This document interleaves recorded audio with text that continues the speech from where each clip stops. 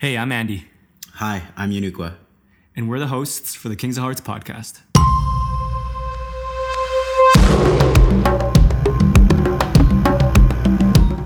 Hey everybody, welcome back on to the Kings of Hearts podcast. This is Andy here. Happy to be here with you and to introduce to you our newest, latest guest. Her name is Erin Hinton. Erin is a mother, she's a wife, she's a daughter, and she is one of our closest friends, an ally in our mission at Kings of Hearts. Erin is a certified counselor. She is a relationship specialist. She also has done a ton of work and has experience in hypnotherapy, psychedelic integration. She has even, I believe most recently, started doing a lot of women's groups and women's gatherings. And so an incredibly important individual in our society, an incredibly important individual in the Kings of Hearts community as well. In this episode, we talk about men's mental health, navigating crossroads. We touch on childhood conditioning, programming. We allow the conversation to flow and go into different directions, such as trusting men again, doing the uncomfortable work and the importance of that. We talk about the nice guy persona, the costs of that, where that nice guy persona is developed and even comes from. And we also talk about the importance of having needs. Having needs is good, and learning how to own that as a part of our journey. And we talk a lot about other great things as well, which I'm not going to give too much away. So thank you again for joining us. If you happen to like this episode, even if it's just 10 minutes in, make sure you give us a review and a rating on either Spotify or Apple Music. Okay, so before we get started, gotta hang on to you guys just for one more moment. Take this time to update you on an incredible opportunity that has arisen for the KOH community. So if you're a man, or if you know a man in your life that is looking for a men's group, who is looking for brotherhood, more accountability, more leadership, we are opening our doors and applications to Roundtable Men's Group. Now, this is a group that's been around for about 2 years now, and it was only exclusive to men who have completed our online course 4-month journey called Counsel. But we decided recently that it's important to continue this work, offer up this service for guys all around. Whatever experience you have, whether it's with Counsel or any other men's group, or maybe no experience at all, and you're desiring connection, you're desiring a community, you're desiring a men's group, King's Roundtable is now open for you. So there's a link in the show notes for you to apply. It is a bi-weekly group. We meet online every 2 weeks, and looking forward to receiving your application. All right, so that is all. Enjoy the episode. Hey guys, welcome to another episode on the King of Hearts podcast with yours truly, Uniqua, and my co-pilot, Andy. Andy, say hi. Co-pilot, we're going off this plane analogy real well. Yeah. What's going on? What's going on? Awesome. And we got a special guest, someone who is very, very dear to our hearts. Her name is Erin Hinton. She is an absolute queen. We've done so many things together. We've done King of Hearts events. We've had coffees, we've had chats, we've had drinks, you name it. And just the work that she does with men, a mother, a wife, an entrepreneur, a friend, a therapist. Like, I don't know what this woman doesn't do. And so she's been on our team in the background for a long time, and we just felt it was a really natural, beautiful progression to have her on the podcast. So I'm going to stop talking and just let Erin say hi. And maybe, Erin, if you just want to give our listeners, a little bit about you, who you are, what you do, why you do what you do. The floor is yours. Thank you, Uniqua. Thank you, Andy. You guys are so dear to my heart as well. I feel like we've traversed the cosmos and back together, past lives, present lives, future lives. And here we are today. So thank you. I don't really know what else to add to that. introduction, Uniqua, other than it is so common to introduce ourselves in relation to others, the roles we play and the relationships we have in our lives. You know, like you said, I'm a mother, entrepreneur, friend, wife, mom, therapist. I said mom twice. And I think it's so interesting that that's how so many of us will first sort of connect and introduce ourselves to others, is in the context of those relationships. And I'm grateful to be here today with you all, my friends. Let's take a breath together. Hey, thanks Yeah, for that intro. you have been. Let's take a breath. Why not? As always, if you're listening, feel free to join us if you want. If you want to as well, you can close your eyes or you can leave them open. It's all good. Let's feel our bodies. Let's introduce into this space a little more of ourselves, starting with the breath. Taking a big inhale in through the nose with me. Out through the mouth. Let's do one more and allow the exhale to make a sound if you want to as well. Let's have some fun. All the way in. All the way out.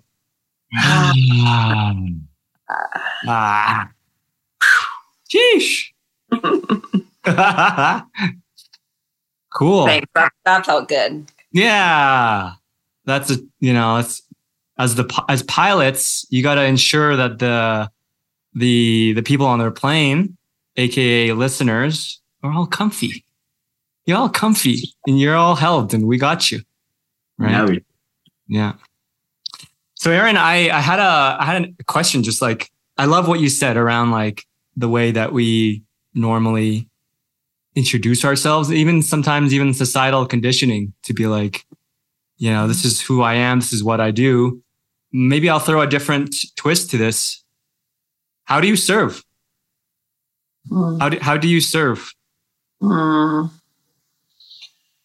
Such a good question. And I think depending upon the day, I would have a different answer for you. Perfect. Today. How do I serve? I think just by being me. And so to be in service as I am, a lot of my own personal work is clearing the noise and the clutter and anything else that gets in the way from me being me. I love that answer. Uniqua, I think we should keep on asking this question and just like get a collection of amazing answers. And this is just such an amazing start. And I resonate with that a lot, because if we're not in touch with who we are, where are we serving from?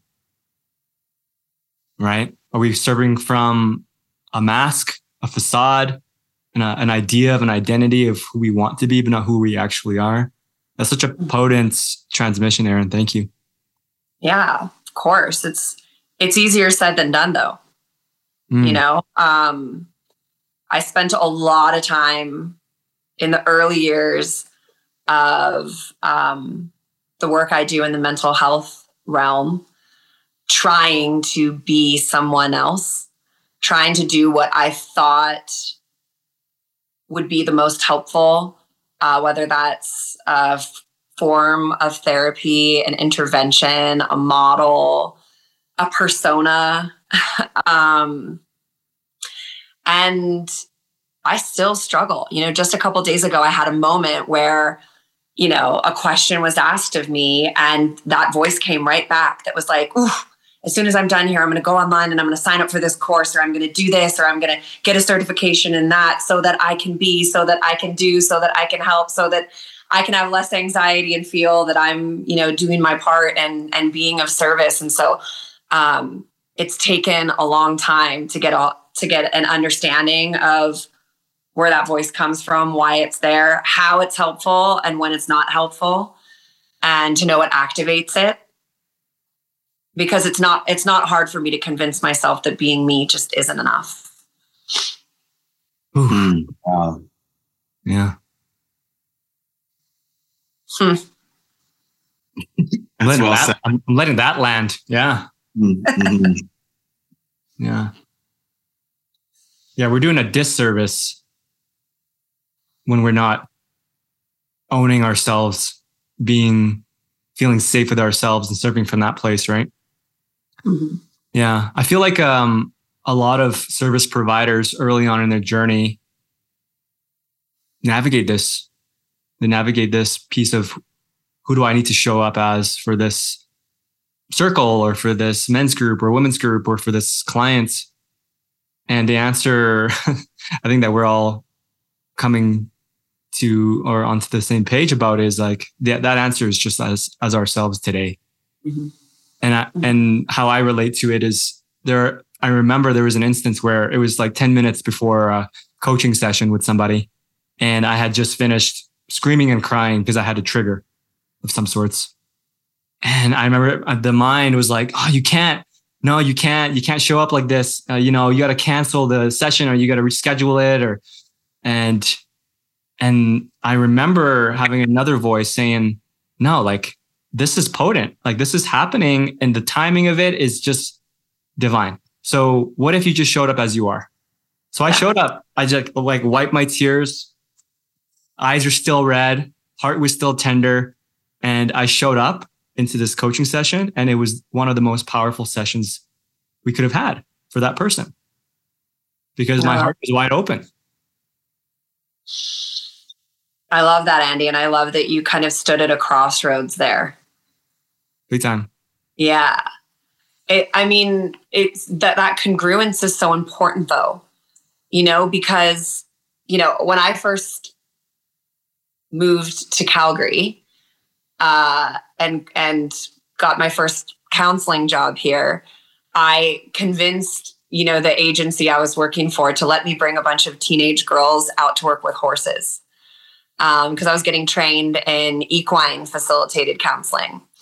And one of the first things, we would talk about with the girls was, how do you think you need to show up around the horses? And a lot of them would answer, oh, we need to be calm. We need to be quiet. We need to be happy.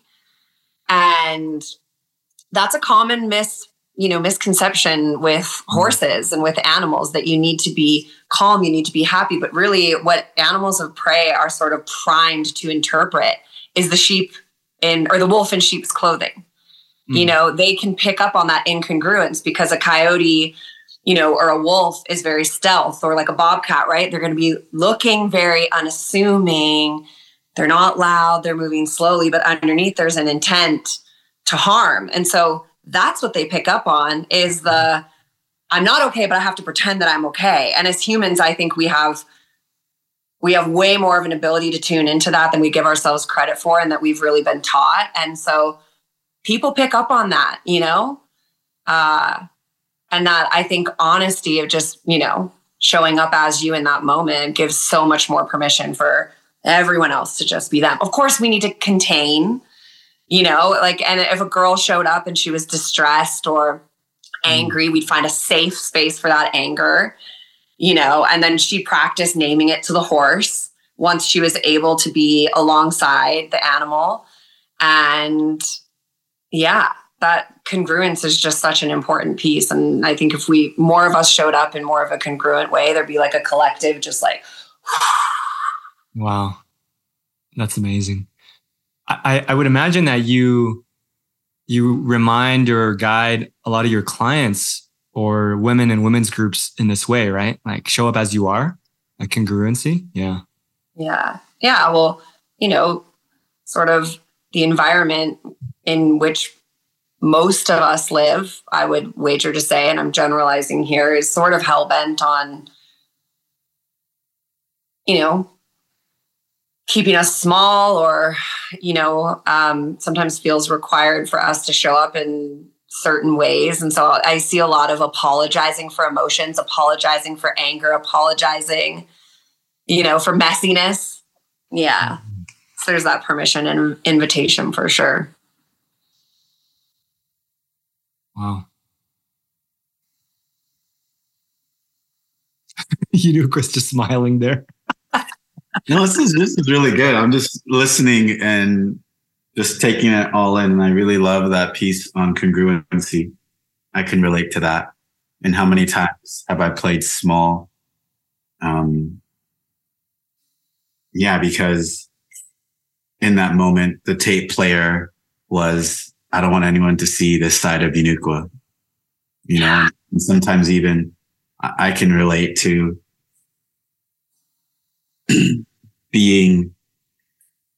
having like, even like with King of Hearts, being like, oh, like I'm the king. Like I need to da da da da da versus like, I don't feel like being a fucking king today. Yes. Like how many times have I told Andy that? Like, I don't feel like being a fucking king. This is exhausting, you know? And then, excuse me. And then only to just sit with that and be like, okay, Uniqua, like own it, you know? And then I guess this is the question that I'm throwing out to both of you is like, at what point do we, and I'll speak for myself because Uniqua will be like, okay, great pity party and back on the horse, get back to work and here we go. You know, like how long do we do that for? I'm just throwing that out there. I don't know if that makes sense, but that's what's coming. That's what's alive for me as I sit here and listening to you guys talk. Yeah, I hear you, like walking that line between permission to be human and then sort of that nurturing alpha energy to be like, and like, yeah, it's both. You know, I love that what you threw in the circle there, Uniqua. It's that dance, right? You know, Erin, you use the word congruency. You know, one term that I like to exercise a lot is discernment. Mm-hmm. You know, what is the moment? What does the moment call for right now? Does the moment call for, okay, a little bit more time in my feels and just to continue purging this? Or does a moment call for feeling it, 5 breaths and onwards and upwards, because this is what the moment needs, right? And yeah, discernment.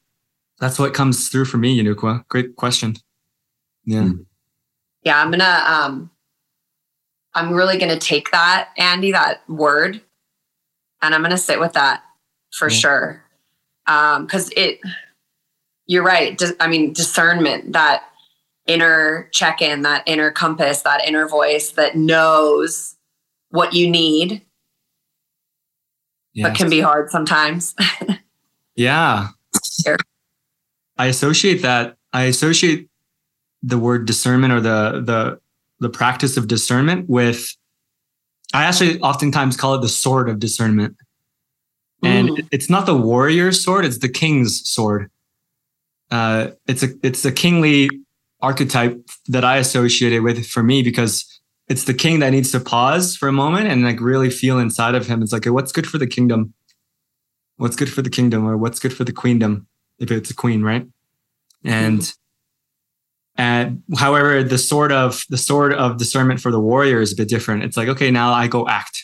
The warrior is more like, let's move forward with that. So please take the sword of discernment, Erin, and do what you want and do what you will with it.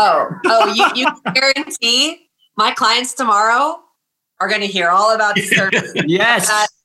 I'm going to pepper that shit in everywhere. Yeah, I'm going to take the sword of discernment. I'm going to put it on your right shoulder and your left shoulder. Boom, boom, and then off you go. Yes. Come on. I love these metaphors and these analogies. You know, actually the way that, metaphor is the way I think this is so fascinating. And I had not really connected this until I went and did a training in hypnosis, but the subconscious speaks in metaphor. And so when I hear people use metaphors, I'm like, ooh, that's the deep, deep part of them speaking right now. If you're telling me you're drowning, you're telling me you're grasping, any of that sort of language, right, that feels metaphorical or it paints a picture, it's like, that's when I'm really there. Because those are nuggets from the deep, deep, wise unconscious. I never really made that connection before. Mm-hmm. And I like that. Mm-hmm. I'm going to take that from you. Yeah. To receive that from you. Cool. Okay. Yeah. I want to circle back on something that you said a few moments ago, just around for some people feeling the need to apologize for their experience or for their emotions. Yeah. We get a lot of guys, I'm gonna sort of throw a little bit of the men's worky stuff in here because a lot of our listeners are men looking for support on their journey in this regard, emotional work, mental awareness, all that good stuff. And we get a lot of guys apologizing for the way they feel. And sometimes it's not through words. Literally, sometimes it's through body language. Like the guys are talking about their emotions, and then they kind of hide, or their shoulders start to slouch, or their tone or their speech changes from a place of normality, or they're going down to maybe a place of shame about talking about a certain thing. So in some way, the communication is, I'm sorry, I shouldn't be talking about this. I don't know why. And so my prompt, or I think my prompt for you is, can you speak a little bit more to that? Like, where does that come from? This apologizing for emotions. And what would you say to like a man who is in that?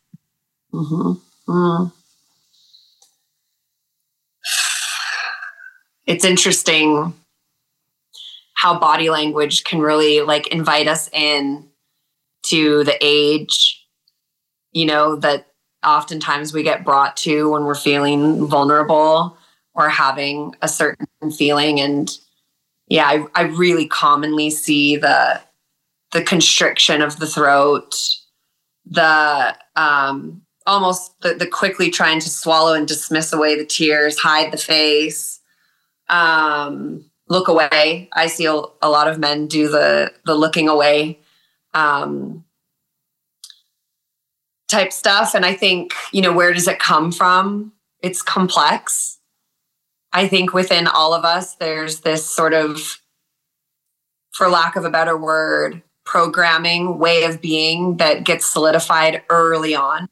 0 to 6 years old is really where our viewpoint of ourselves in relationship to the world gets solidified. And that's through implied messaging. So it could be, I'm angry and I'm ignored, or I'm angry and I'm punished, or I'm sad and I'm shamed, or I'm sad and a parent tries to move me through that sadness too quickly. And so it only has to happen one time, and it doesn't have to be explicit. The messaging doesn't have to be, hey, boys don't cry, or your anger is uncomfortable for me.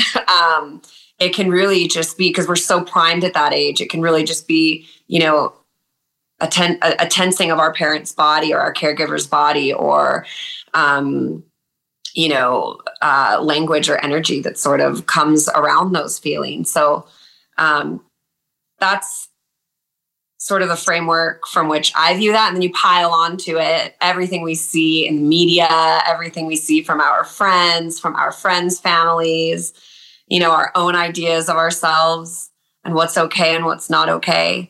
And so those very first steps, I think, are just around exposure, which I've never been in one of your beautiful men's groups, but what I imagine is there's exposure to witnessing other men feeling their feelings, expressing their feelings, naming their feelings, being with their feelings.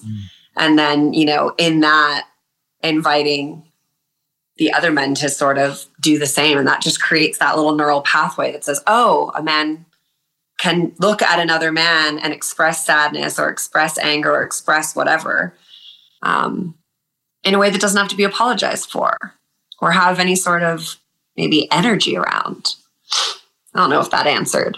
That's incredible. No, yeah, it's exposure. You kind of nailed it there. You kind of nailed men's groups, I think. Witnessing within itself is the healing, right, Yunukwa? Like when a man 100%, it's like, oh, this is okay. Yeah.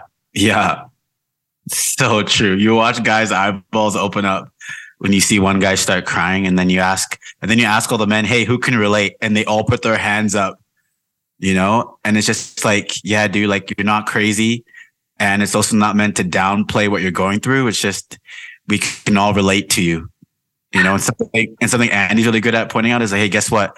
Now you have 6 other guys next time you're feeling the way you're feeling that you can reach out to, that have the capacity to hold you and know where you're at.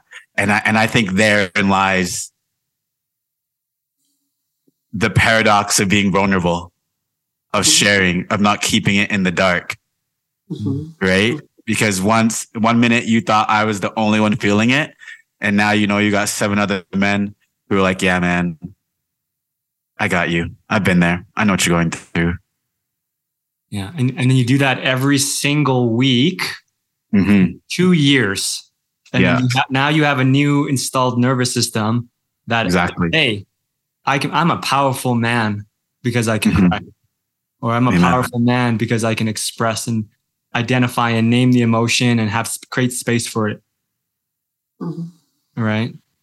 Yeah. One of the things I remember from one of our very first conversations, and this was really eye-opening for me as a woman who has deep, intimate relationships with other women. It never really occurred to me that a man might not feel safe with other men. And once, I heard both of you speak to that, I couldn't unsee it. And I started to really see that was like a core of some of this was, if that's not modeled, a man as a safe, emotional place to land, or a man as a peer who's going through the same sort of stuff as you, then where do you go with that? And I know you guys talk about the lone wolfing and the stuffing it in, figuring it out on your own, or going to the women in your life and really like using that as your only place to feel or process or unload or, so beautiful. That's really good. Thanks for sharing that, Erin. Yeah, it changed everything for me. In the way that I view the men in my life and relate to men, and added like an extra layer of compassion. Yeah. Some men, and we've had a couple guys like this, they would walk into the circle or the journey with KOH and they would state their intention. And some men literally would say, I'm here to trust men again. Yep. I'm here to learn to trust men again. Right. And he would say, right now, I don't have trust for any of you. Nothing personal. Yeah. But I want to heal this part. And that's why I'm here. It's powerful. So powerful. We're getting to a point where some guys walk in knowing what they need. And then some guys walking in not knowing what they need, but coming out the other end being like, wow, I didn't know I didn't trust men. Yep. Right? Uniqua is like, I didn't know. Now I know. So there's also an element of discovery for some guys too. Which is beautiful. Yeah, and as you're sharing, also you, Andy, like the exercise that comes up for me is eye gazing. Having another guy hold eye contact with another man. And I can recall reading a couple articles, also seeing it and experiencing it for myself of like, some guys cannot hold eye contact with another guy. And it's like, man, you're truly being seen now, especially if you have a dad wound, however that manifests itself, like to look into the eyes of another man and be met with compassion and love. It breaks some men. Like guys start crying. Some guys, and maybe during the exercise, they don't show anger, but like they reflect later, like I was angry, and I can remember when I first did it, and I'll also go back to me. I remember doing the exercise for the first time.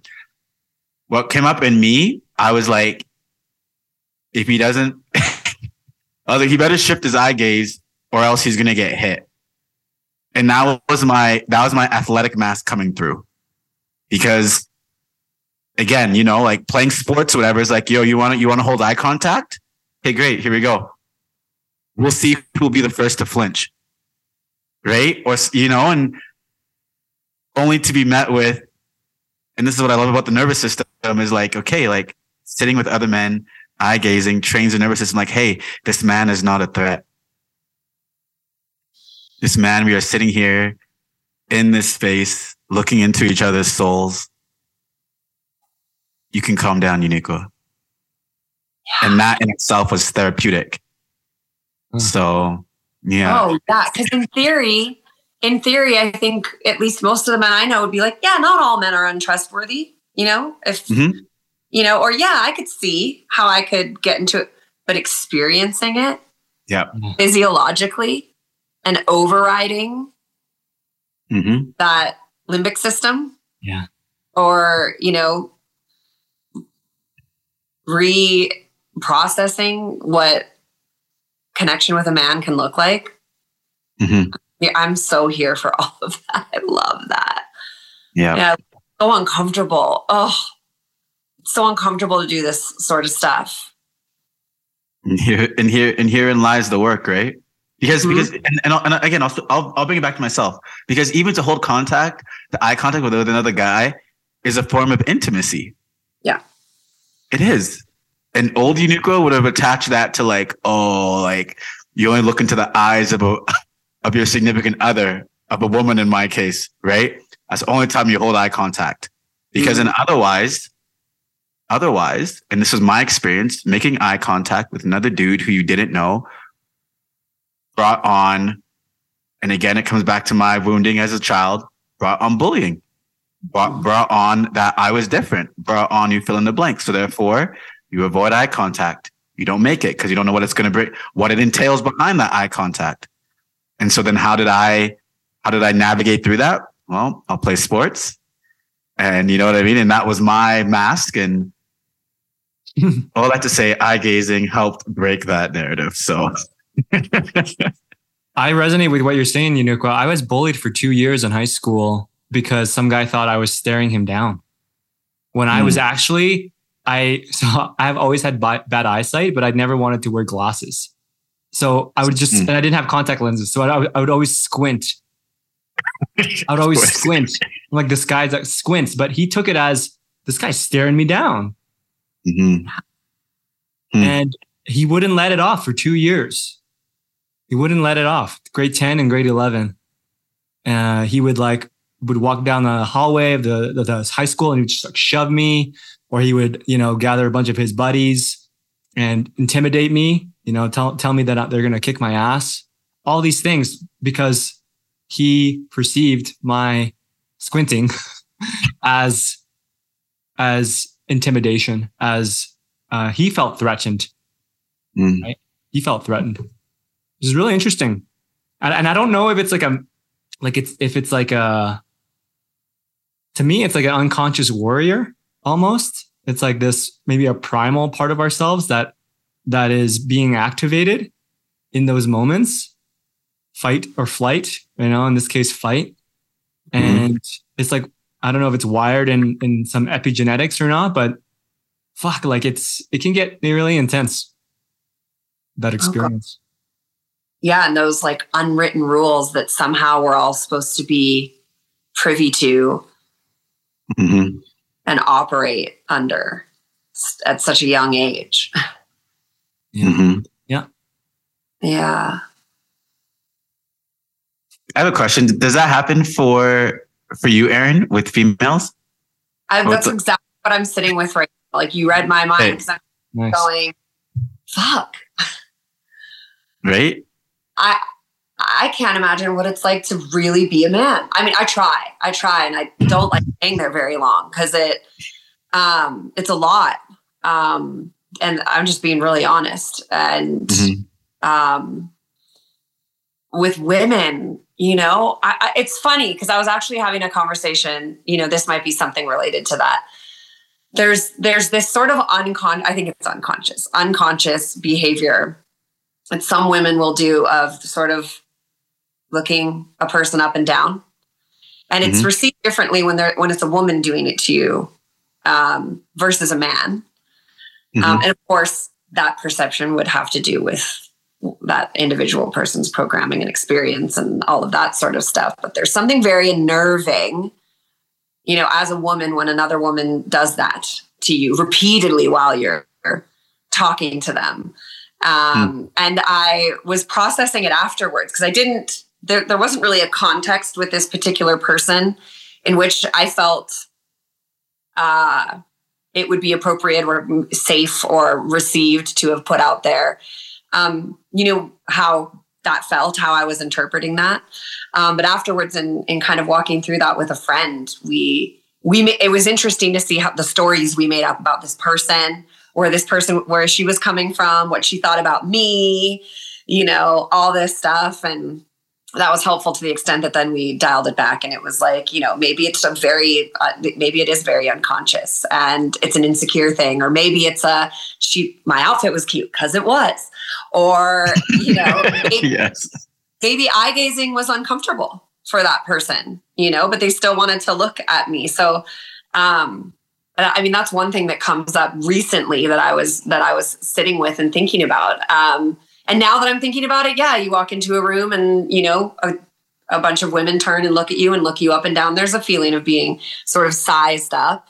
And I try not to attach any, messaging to that because, my knee-jerk reaction is already going to be doing that. And then it's going to be the work afterwards to be like, you don't really know what that was about, Erin.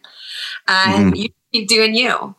And I'd have to sit with that a little bit more and think if there's any other sort of, rules of engagement in female relationships that would feel not functional or unconscious, primal, maybe even, which I'm actually this is maybe a conversation for another time. I'm really re-educating myself on maybe what some of the misinformation about our primal urges and understandings hold. But yeah, that's probably a conversation for another day. That's cool. That's cool though. It is cool. Yeah. Yeah. We got to parking lot that and revisit it at some point because I can jam on that for an hour probably. Yeah, as I'm listening to you, Erin, I think like it's funny how our minds want to take over sometimes and insert a specific story to an event or to a experience that and having that story not may necessarily be even true, but to have that story just be familiar. Yeah, I attach a story just because it's familiar, not because it's true. Yeah, or maybe that experience is getting close to a wound or a raw spot. Yeah. Yeah. That could be a full-time job. I think for all of us, just like challenging and being aware of and unpacking stories all day long. Yeah, there are stories all day long. It's true. We can't avoid it. It's there. It's going to be there, right? Yeah. It's not about not having any stories. It's about being aware of what stories are coming up and then seeing what is true and what is not, I guess. Right? Yeah. That sort of empowered choice. Yeah. That crossroads you found yourself at before getting on that Zoom call after you were feeling some feelings, but just like slowing it down a little bit. So many stories that was going through my mind in that moment, in that crossroads, slowing it down and then leaning in. Yeah. Interesting. I have a question coming up for me. So, well, first of all, do you serve a lot of men in your therapy containers? It goes in waves. Yeah. Waves where I'll get, quite a few individual male clients. Say the most common capacity in which I see men would be in the relationship and couples work that I do. So often it's within the context of a relationship that I will work with men. Okay, interesting. Yeah. Within that context, have you noticed just serving men in relationships? Have you noticed like a pattern? Like a common denominator, and what would that be? Okay, I actually like journaled a little bit about this in preparation because I know cool. questions Uniqua said to me was like, what's lighting me up or what am I seeing in men's work? Yes, there is a pattern and thanks to, again, language you both have given me and things you've both shared over the course of our relationships, I've been able to like really understand it in such a different way.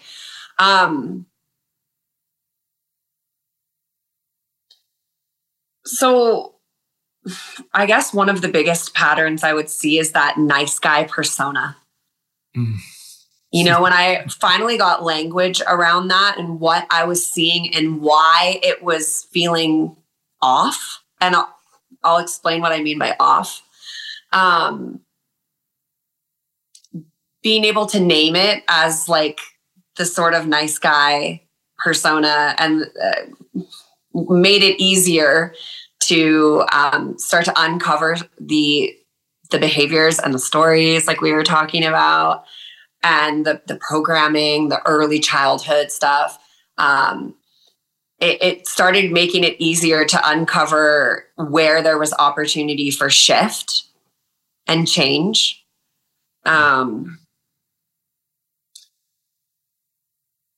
That along with the awareness piece. And this was another thing I think, Andy, it was you who shared John Wineland talking about awareness as being sort of this core, piece that women are just desiring more of from their men is just awareness. And I think that's so attached to the slowing down, stepping back, understanding what's going on. And then I'll add in another buzzword, it being an integrity. So doing what you say you're going to do. And so what I see is like a lot of nice guys saying yes to everything. Mm-hmm. Because to say no might mean I'm an asshole or I'm controlling or I'm withholding, whatever the maybe story around like toxic masculinity or whatever you want to call it might be. So let me just err completely on the side of always saying yes. And so I see these patterns of boundarylessness, being needless and wantless, being needless and wantless, not having any needs, not having any wants, just always saying yes. And then not staying in integrity because the things you said yes to, you had no intention of actually doing. And so now your partner's like, remember when you said you were going to, clean the gutters? Oh yeah, I'll get to that. 3 weeks later, what about the gutters? And then it goes from reminders to perceived or maybe very real criticism. And then you start to get these like criticism defensiveness dynamics. And of course, now I'm going on a complete tangent, but I would say it's the nice guy, the awareness and the integrity. Those are the big patterns I'm seeing. And it's, it's super interesting because there's so much beautiful self-work that can be done there that is so empowering and so freeing and so like masculine and beautiful. I love that. That is just like so much of what you already named there is self-work. And then the byproduct of that self-work is a thriving relationship dynamic. Right? Like, guys, listen to that, right? Like those three points. You're a nice guy. Are you aware of your surroundings? Can you slow things down in your body? Can you feel in the moment? And what is your integrity? What is your relationship with your integrity? So important.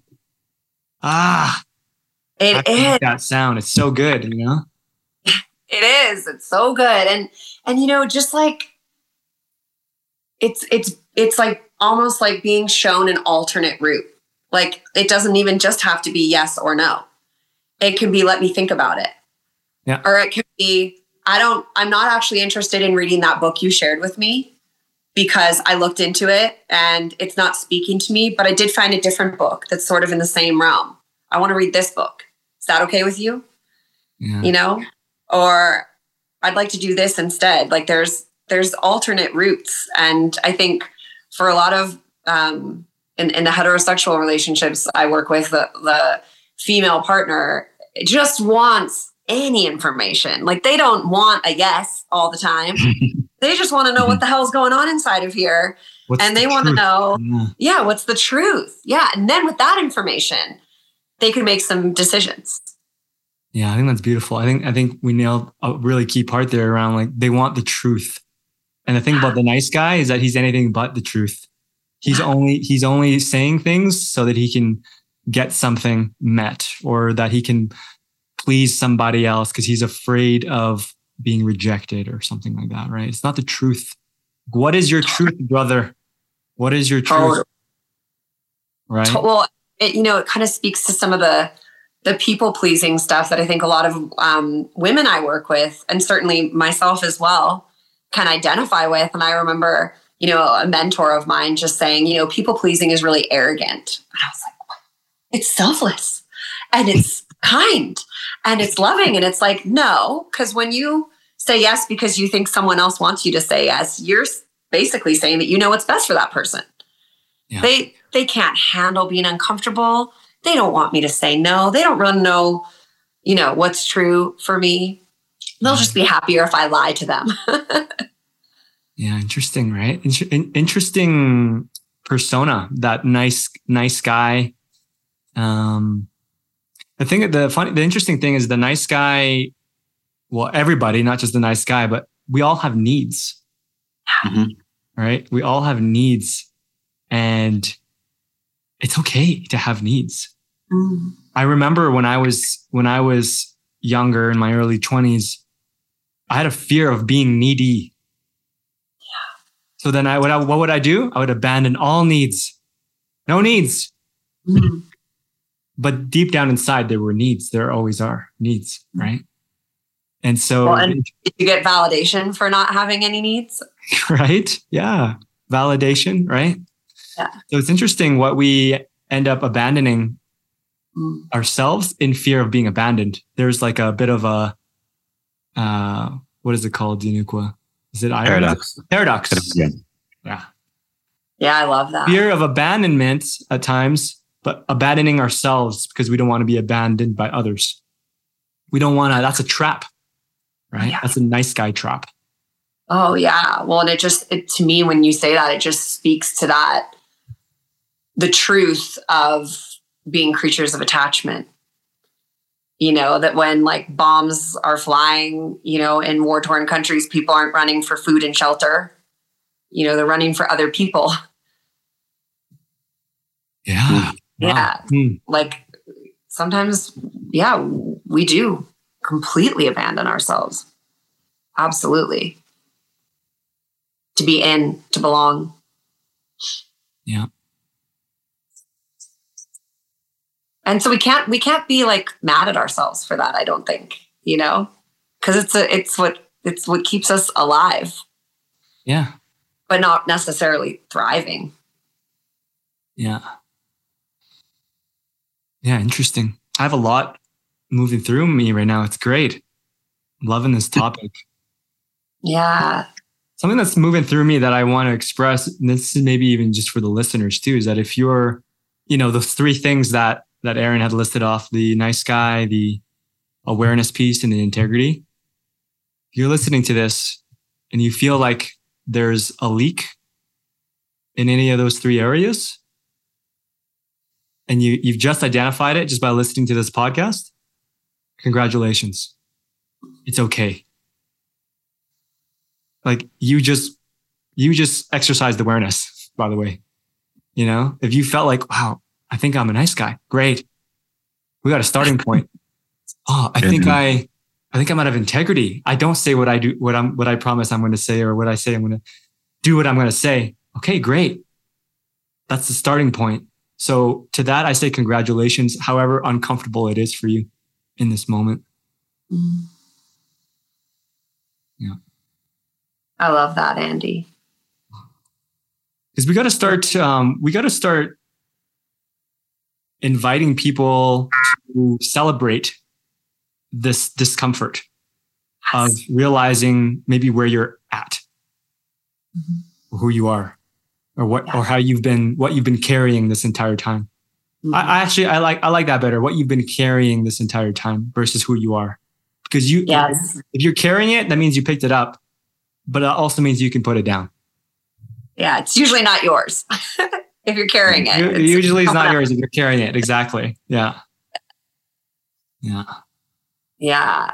Yeah. I love that. And it's important to, I think, always come back to, these patterns, these dynamics, the things we carry, how we show up.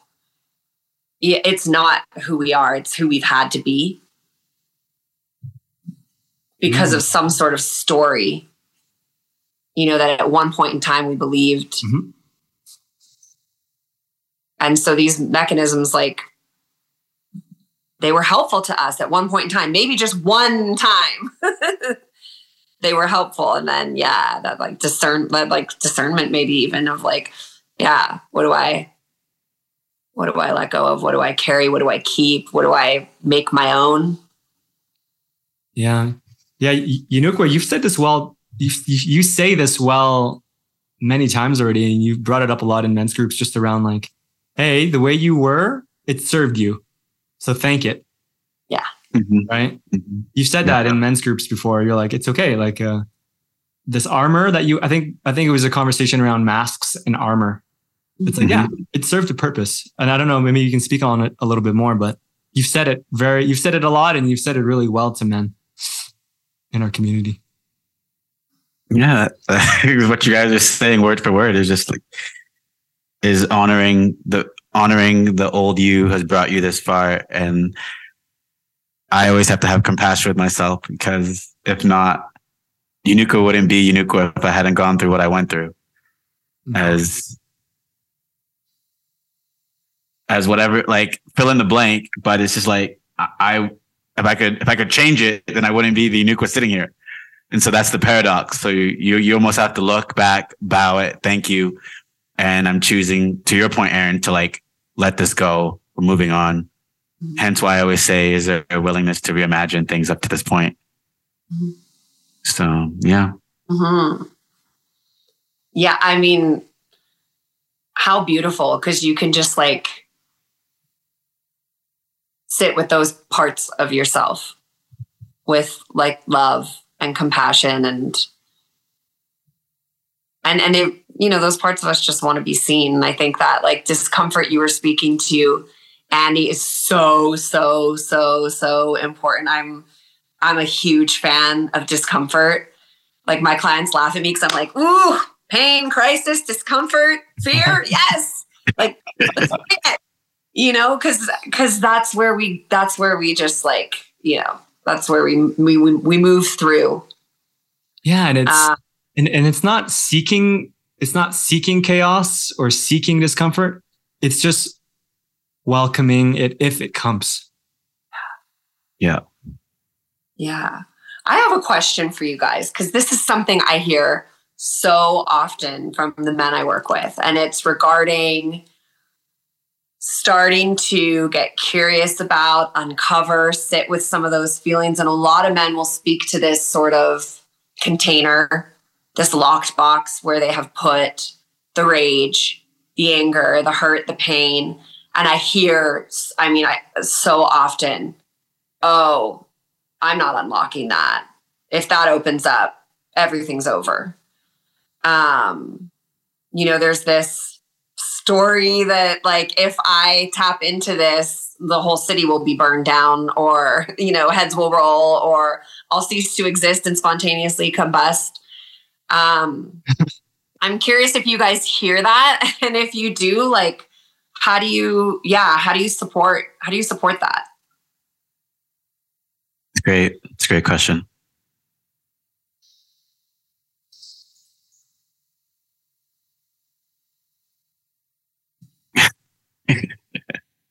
The two things that come up for me right away is I've said that type of verbiage before with regard to my heart, and saying my heart, putting it in the icebox when I'm going there, and so, and then the other piece is around my anger. And I would say for myself, the two things that have been, maybe three things, is one, if Yunukwa does it by himself, heads will roll. So don't lone wolf it.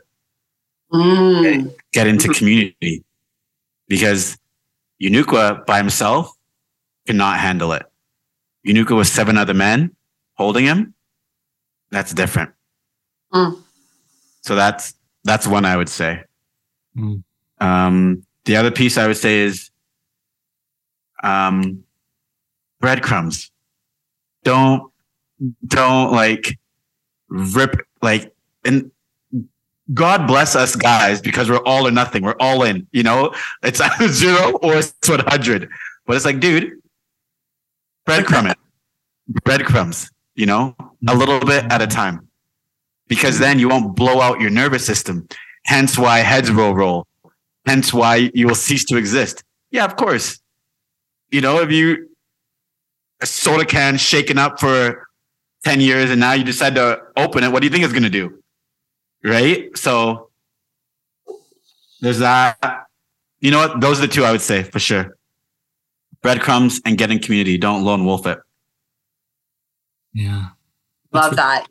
Really good, man. Yeah. Yeah. The breadcrumb one, I love that one a lot. It's like, yeah, you're on the journey, brother. Mm-hmm. This is not a sprint. We're going the long distance here. It's okay. A little bit at a time. A line that I like to use with clients specifically around this breadcrumb thing, I'm just going to piggyback a little bit off Yunuka, is to ask the man, what would 1% look like in this exploration? I'll use the word exploration, right? Yeah. Like you're re-exploring this locked up part of you. Mm-hmm. It's dark. It's dungeony. There's the cobwebs and there's spiders. What would 1% look like? Does that mean you just unlock but not open? Hey, come open it later, right? Yeah. Does it mean you unlock and then you go step out of the room and then maybe you just want to put on like a nice jacket because that feels safe for you, and then you can come back in and then sit there for 5 minutes just to meditate on what? Great. Whatever it is. What is the 1% forward? What's the one thing? That's the 1% that you can do in this area. So I really like that, Yunuka, little breadcrumb. Yeah. Thanks, guys. That's really helpful. Yeah. And I like this. I like the way you brought it up, because there can be some men that are in your community, Erin, that jump on this podcast and listen and be like, oh, cool. And he's learning.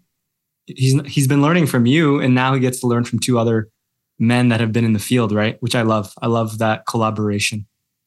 Yeah, me too. Yeah. I do have one addition. To your question. Yeah. And it's another question that I like to ask men who bring up that, there's this thing that's locked away and I don't want to go there. I like to ask the guys, what else are you keeping locked by keeping that in there? Are you withholding? Are you withholding also an experience of ecstasy and joy by holding this in? Mm-hmm. Could there be a possibility of that experience happening for you that you're also holding back on in life? So I leave the question in their court and be like, sit with that. What else is being locked in with that piece that you're so afraid of revealing? Amen. Yeah, that's so beautiful, Andy, because feelings don't occur in silo. There's, most of us experience mixed emotions. We experience them to the height or depth that we're able to experience the sort of counter of that feeling. And I love that idea of what else might be missed. Yeah, that's so good. This conversation's been so good. Yeah, I looked at the clock and I'm like, what? I know. It's like, we went into another dimension or something where time isn't real, but really didn't feel real. We're gonna begin to land the plane here. It's like the captain is getting on the speaker, the microphone, saying, "Yunuka, go ahead. You're good at this." Not on the spot. What would the pilot say? Please bring your seats into an upright position and secure all belongings. There you go. Exactly. Well, Erin, first you have to announce who you are. Oh, this is your captain speaking. We're beginning our descent into no man's land. There you go. Exactly. In about 10 minutes, temperature today in no man's land is 3 degrees, wind gusting at 11 kilometers an hour. Exactly. Low visibility. Visibility. Yeah. So we're landing the plane, and I want to ask you, Erin, like if somebody has, dropped in with us today or right now and feels like I want to have a conversation with Erin. I want to see if I could experience something of hers, whether that's a circle or some sort of a container, going deeper. What's the step? What's the 1% step? Yeah. I love it. The 1% step. Just reach out. To anyone who's interested in any of the work I'm doing, whether that's, clinical counseling, psychedelic integration, supporting people in non-ordinary states of consciousness. Just shoot me a text, a DM, an email, however you feel best communicating, and we'll have a quick phone call. Amazing. We will grab your details and put that in the show notes, the description, so people can easily access you. Okay? Thanks, Andy. Thanks, Uniqua. Yeah. Yeah. Before we land here, I gotta send you some love, Erin. Because you, as a queen, whether or not you know it, you're a queen of hearts, and just your ability to hold space, your ability to lead, your ability to speak your truth and still be playful, still speak the truth, still speak wisdom is beautiful. And Andy and I have sat with you in different containers, in different situations, and you're consistent, and for me and my nervous system, my masculinity, I find that very comforting, and it just reinforces that I can be myself around you, and it's potent. And so if I haven't said it recently, or if I don't say it enough, I just want to reflect that back to you and keep doing what you do. Thank you, Uniqua. Thank you so much. You hold space like a boss. A boss. You create safety like a boss. Yeah. Thank you for your service. Thank you for your service, Erin. Any last words for you that you want to share, express, so that you feel complete with this time together today? I just want to tell both of you that I love you both. I'm so grateful to be here on this planet with both of you at the same time. We get to be alive together, and we get to take this time together. And not a day goes by that I don't have gratitude for that. So thank you for bringing me into your community and into your hearts, and can't wait to have more adventures together. Yes. Oh, yeah. In past lives, in this life, and the next. And the next. Yes. Thank you, Erin. Thank you, Erin. Of course, guys. Thank you again for taking the time today, or maybe this took you a couple of different days or instances to finish this episode, but regardless, you've made it to the end. Thank you for taking the time to listen and support the Kings of Hearts podcast. Whether this is your first time listening to an episode, or maybe this is a returning instance, all the gratitude, all the blessings to you. If this episode had made an impact for you or anybody in your life in any way, it would go a long ways to drop in a review or a rating on either Spotify or Apple Music or whatever platform you're listening to this on. That stuff goes a long way for us. And as always, if you want to join the community, get involved, participate, make sure you check out our website, at kingshearts.com, and see you in the next episode.